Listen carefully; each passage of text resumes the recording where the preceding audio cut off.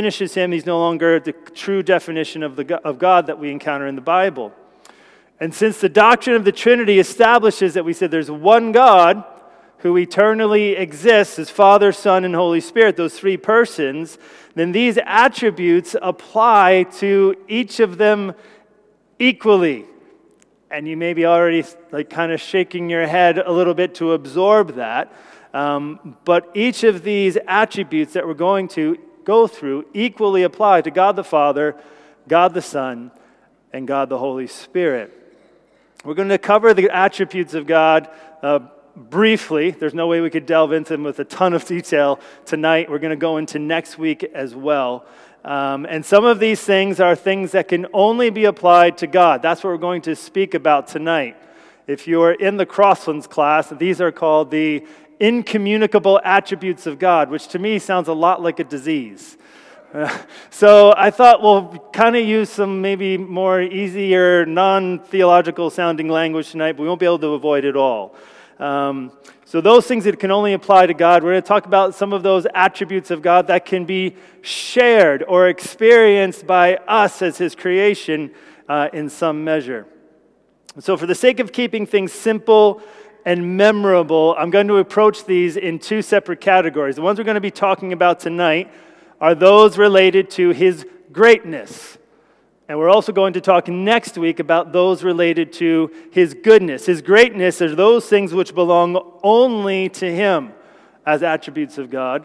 And His goodness will be those things that can be shared or observable in the lives of human beings in some measure. So we're going to focus on the greatness of God tonight.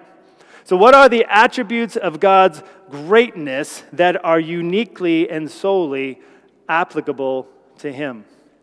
The first is this, is that God is spirit. God is spirit as opposed to being a physical being. He does not have a body, nor is He made up of any physical matter. In His essence and nature, He's not visible, nor is He tangible. He can't be touched in terms of our senses. In fact, if you look at John's Gospel, chapter 1, which we looked at a little bit last week in terms of the Trinity, John writes in chapter 1, verse 18, "No one has ever seen God, but the one and only Son, who is Himself God and is in closest relationship with the Father, has made Him known." So God is spirit. He's not tangible. He's not visible. He is therefore also indestructible. Because that's, taking things apart. He's indestructible. He's not made up of anything physical. And so this aspect of God's nature, the reason we're talking about this first and His existence is its connection to the other attributes that are coming to follow. Again, if you think about these, it's hard for us to try to grapple with them and comprehend them as a whole because we're finite.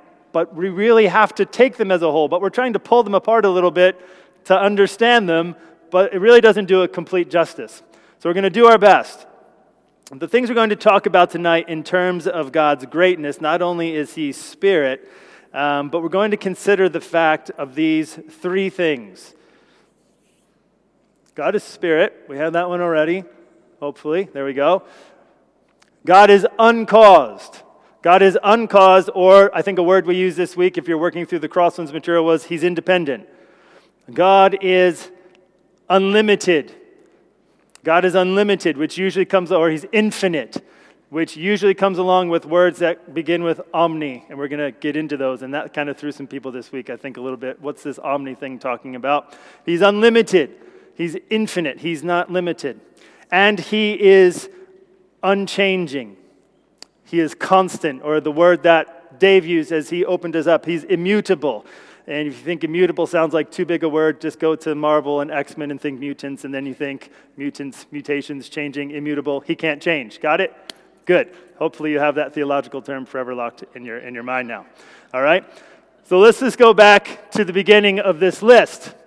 Number 2, actually. What does it mean that God is uncaused? It simply means that God exists independent of any other cause.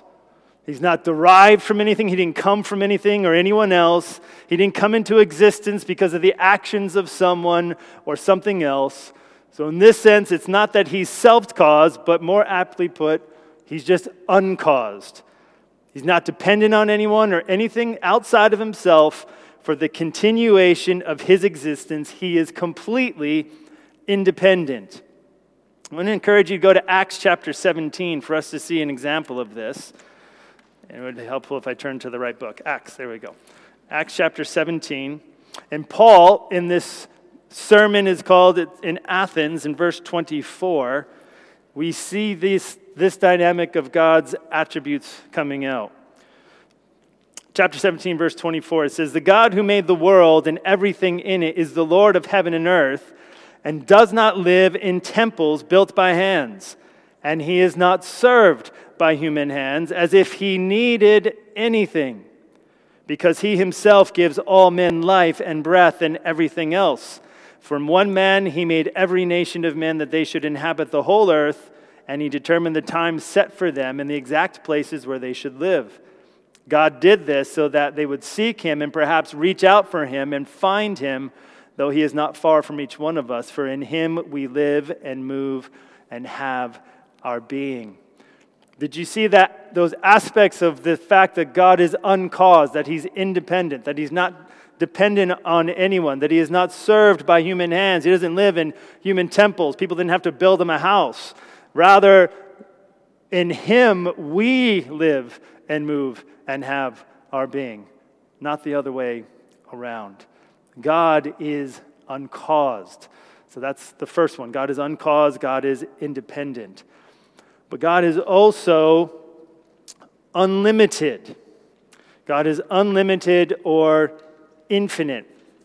So as with the doctrine of the Trinity, where we have no adequate point of reference in our experience for comparison, I think the infinity of God, his infiniteness, is the same thing with this. That God is a limitless, or even you could put it this way, unlimitable being.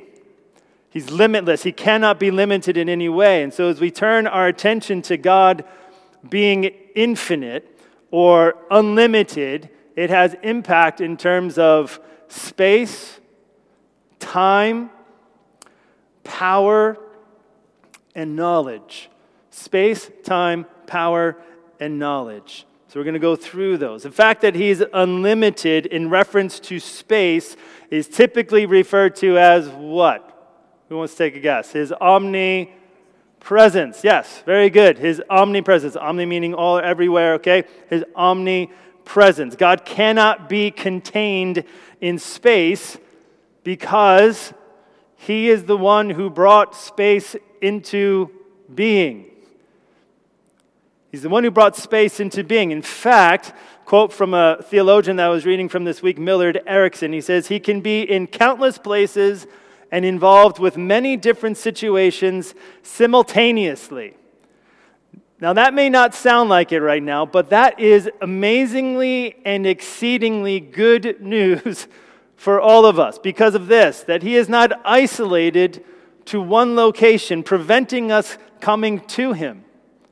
Nor does it restrict him in any way from coming to us, because God doesn't move in the way we think of moving.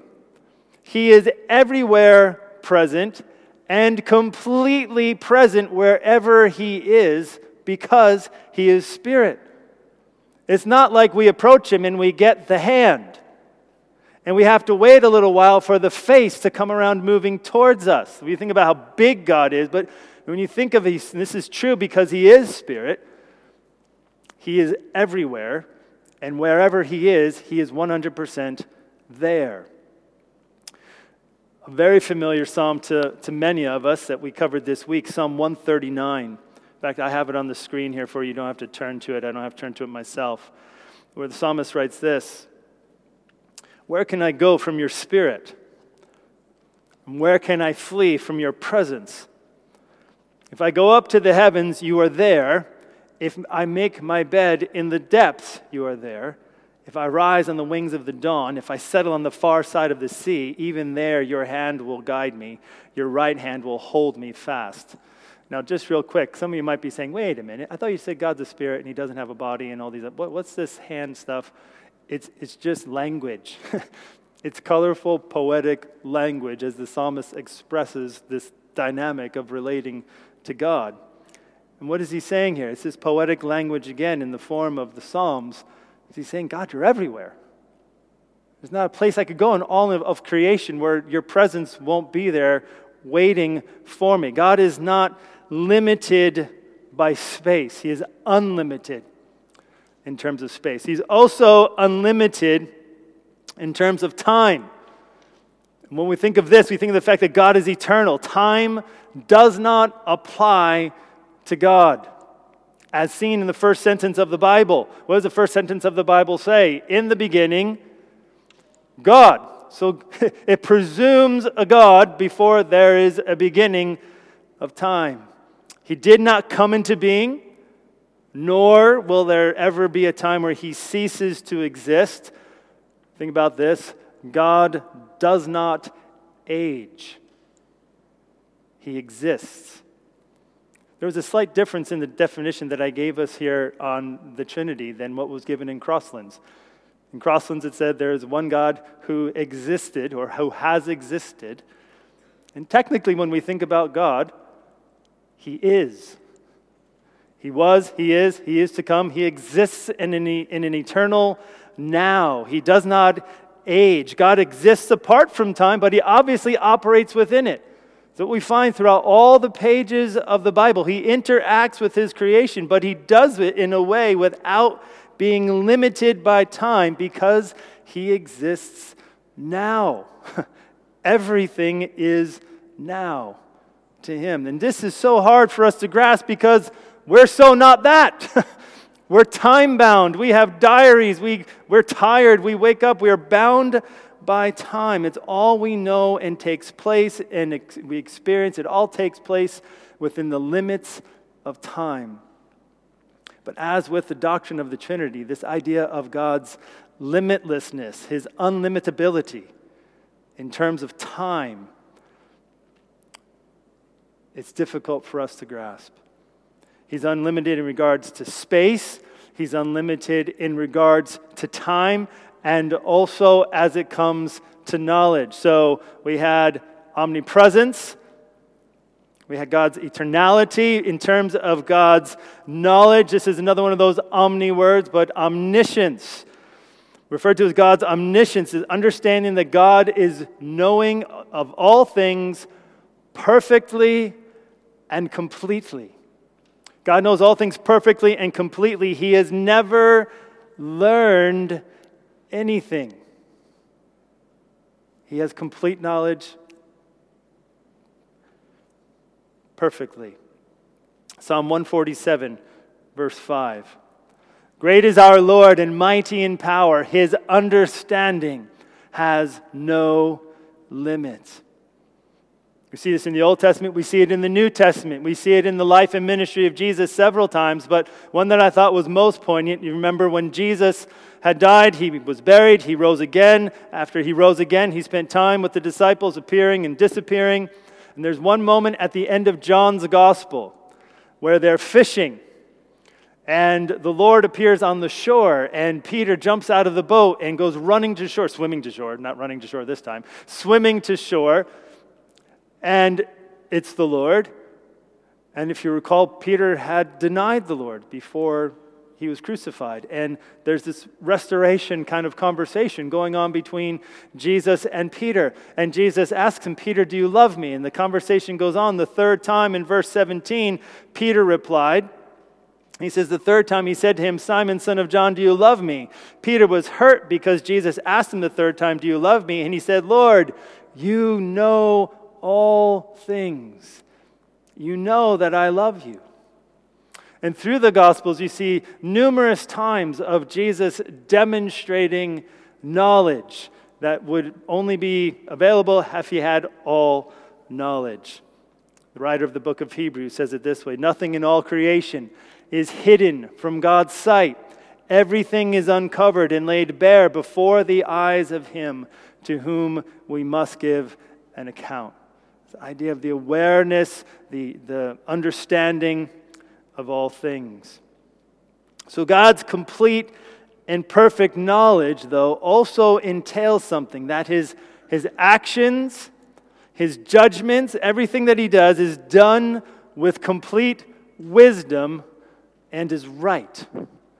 Because God has this kind of knowledge, everything he does is done with complete wisdom and is right. Turn in your Bibles, if you would, to Romans chapter 11. Romans chapter 11, and look at verse 33.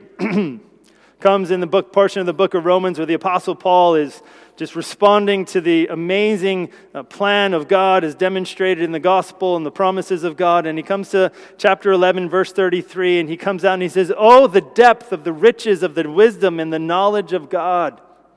How unsearchable his judgments and his paths beyond tracing out. Who has known the mind of the Lord, or who has been his counselor?" The rhetorical question is, nobody, right? But who has ever given to him that God should repay him? Again, God's independence. For from him and through him and to him are all things. To him be glory forever and ever. How often do we get the wrong end of the stick? Being forced to regret or revisit a decision made with imperfect understanding or faulty information. This is never a problem with God, which means we can and are meant to trust him completely.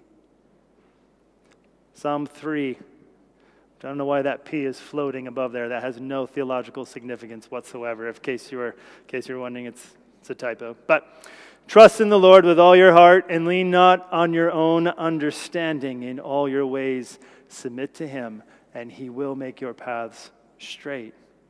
See, it's important that when we come to God and think of God and say we're going to have a relationship with God, that we not only know these kinds of things which sound good and comfort us, but also know that the God who is revealed in the Bible behind it is a God who has all power, a God who has all knowledge, a God who has all these things that we can trust with all our hearts. He is unlimited in regards to space. He's unlimited in regards to time, so omnipresent. In regards to time, he's eternal. In regards to his knowledge, omniscience, and also in terms of power, that God is omnipotent, and therefore God is able to do all things that are consistent with who he is, his character. So what can God not do? That was a question this week, right? Are there anything God cannot do? Well, God cannot sin. God cannot sin, nor can he do things that are logically absurd or inconsistent. Now, some of the discussions I had with people around the world this week were really interesting around this aspect of God and his power. The questions that came up were really interesting, but it's really not that complicated. When you think about God can't do anything that's logically absurd. God is not able to make a square with 3 sides, because that would be a triangle. Yes, very good. So this is not a trick question. This is, could God redefine language that a square? Sure, God could do that, but it is logically absurd to say that a 3-sided thing is a 4-sided thing. Or to say that something can be light and dark at the same time. They're mutually exclusive categories. It would be illogical. It would be irrational. It would be absurd. God wouldn't do that. But he is free to do whatever is a legitimate expression of his unlimited power. Psalm 115, verse 3. Our God is in heaven. He does whatever pleases him. His omnipotency, his omnipotence, gives him the freedom which he can will and purpose anything, and it will not be thwarted. Our God is in heaven. He does whatever pleases him. He can do as he pleases, exercising his power over nature, explaining the miraculous. Now, this is a dynamic of human experience that I think we also struggle with, because we think, well, can God go against the laws of nature? And from a biblical perspective, The universe holds together by the power of God. He encompasses the laws of nature. They exist because it's the way He created His world. He does not intervene in the sense He can overcome those things. It's not a difficulty for Him. It's just simply the world existing as it is an expression of His power. And for Him to choose for a moment to change how all that works is also an expression of His power, His omnipotence. There's a passage in the book of Isaiah that I frequently revisit, and it encapsulates some of these things that we're talking about in terms of God's omnipotence. Isaiah chapter 40, starting at verse 26. Isaiah chapter 40, verse 26. And then we're going to skip to 28. Lift up your eyes and look to the heavens. Who created all these? Who brings out the starry host one by one and calls forth each of them by name? Because of His great power and mighty strength, not one of them is missing. Do you not know? Have you not heard? The Lord is the everlasting God, the creator of the ends of the earth. He will not grow weary, tired or weary, and His understanding no one can fathom. He gives strength to the weary and increases the power of the weak. Isn't it amazing that God in His omnipotence, even the mightiest of acts we've seen performed in Scripture, whether we start on page 1 and it says, in the beginning God, and then He brings everything into creation that we think at the end of the days of creation, when it says God rested, that He must have been exhausted. But He wasn't. He just stopped because it was done. He ceased. And He invites us into what He's created, His rest. As He does these things here, He says, you consider the stars. They're there by His power, and He doesn't grow weary. Is that not mind-boggling to you? Was anyone weary when Friday came along this week? Or is anyone weary this evening, thinking about Monday coming and all that's entailed? He says He does not grow tired or weary. In fact, what does He say? He gives strength to the weary. With all that He holds by His power, yet He still can somehow direct His strength towards us. The God of Scripture is unlimited. He's unlimited in terms of His power, His knowledge. He's unlimited in terms of time and space. And all these attributes, in a sense, again, they're all one. But they all interact in the sense of what Dave mentioned at the beginning of service in terms of God being immutable. He's unchanging. He's uncaused, He's unlimited, He's unchanging. He's uncaused, He's independent, He's unlimited, He's infinite, and He is unchanging, He's immutable. Listen to these verses. Malachi chapter 3, verse 6. I, the Lord, do not change. In His essence, who He is, God doesn't change. Dave referenced this verse as well. James chapter 1, verse 17, every good and perfect gift is from above, coming down from the Father of the heavenly lights, who does not change like shifting shadows.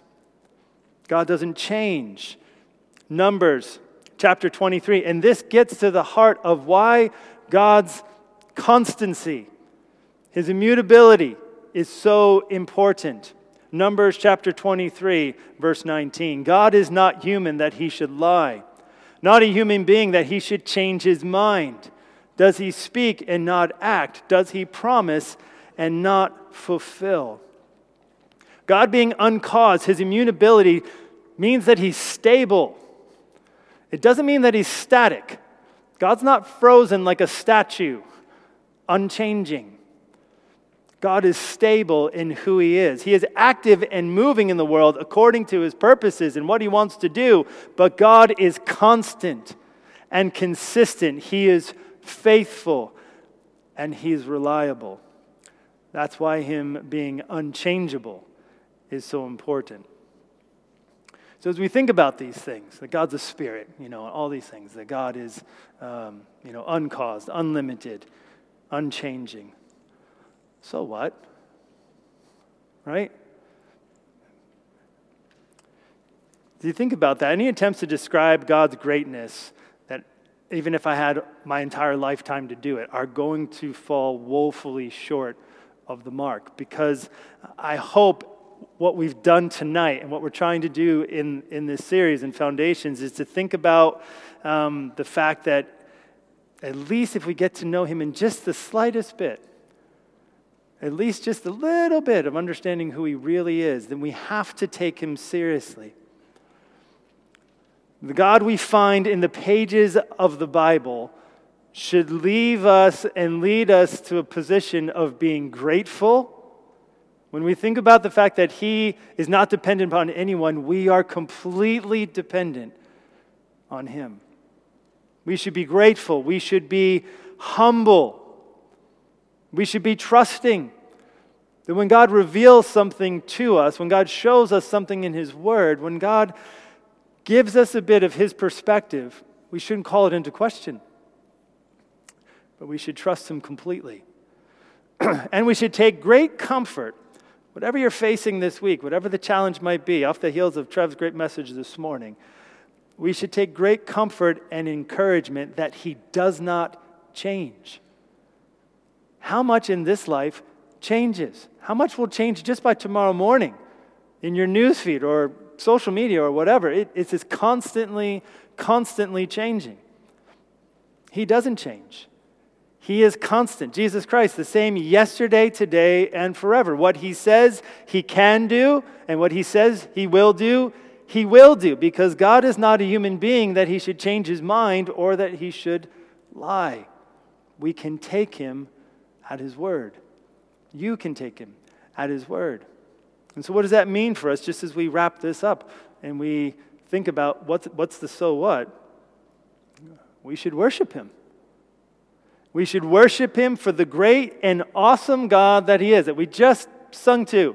Our God is an awesome God. He reigns in heaven above. It's his power.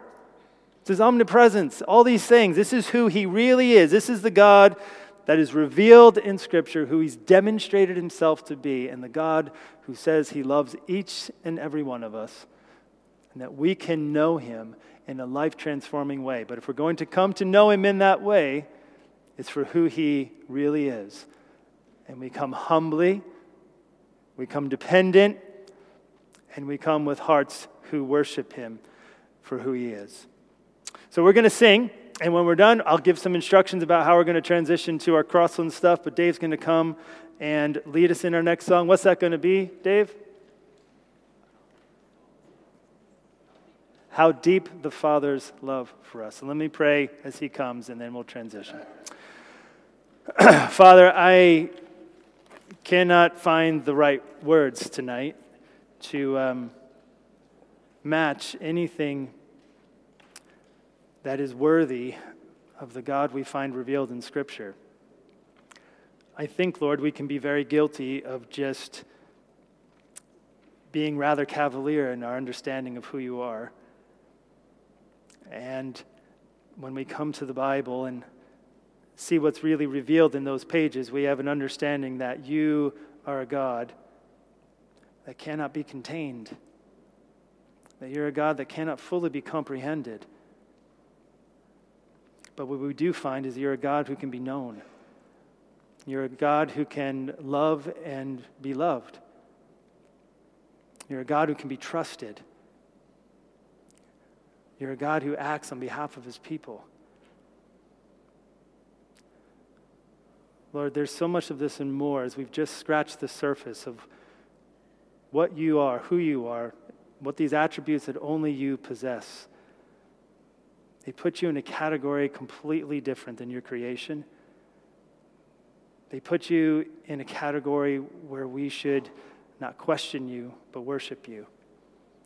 And so, Lord, I pray tonight as we head out into the week that we would have a sense of confidence and comfort in who you are, that we would have a sense of wonder and awe at who you are, and that we would have hearts that are filled with gratitude and worship. We pray this in Jesus' name. Amen.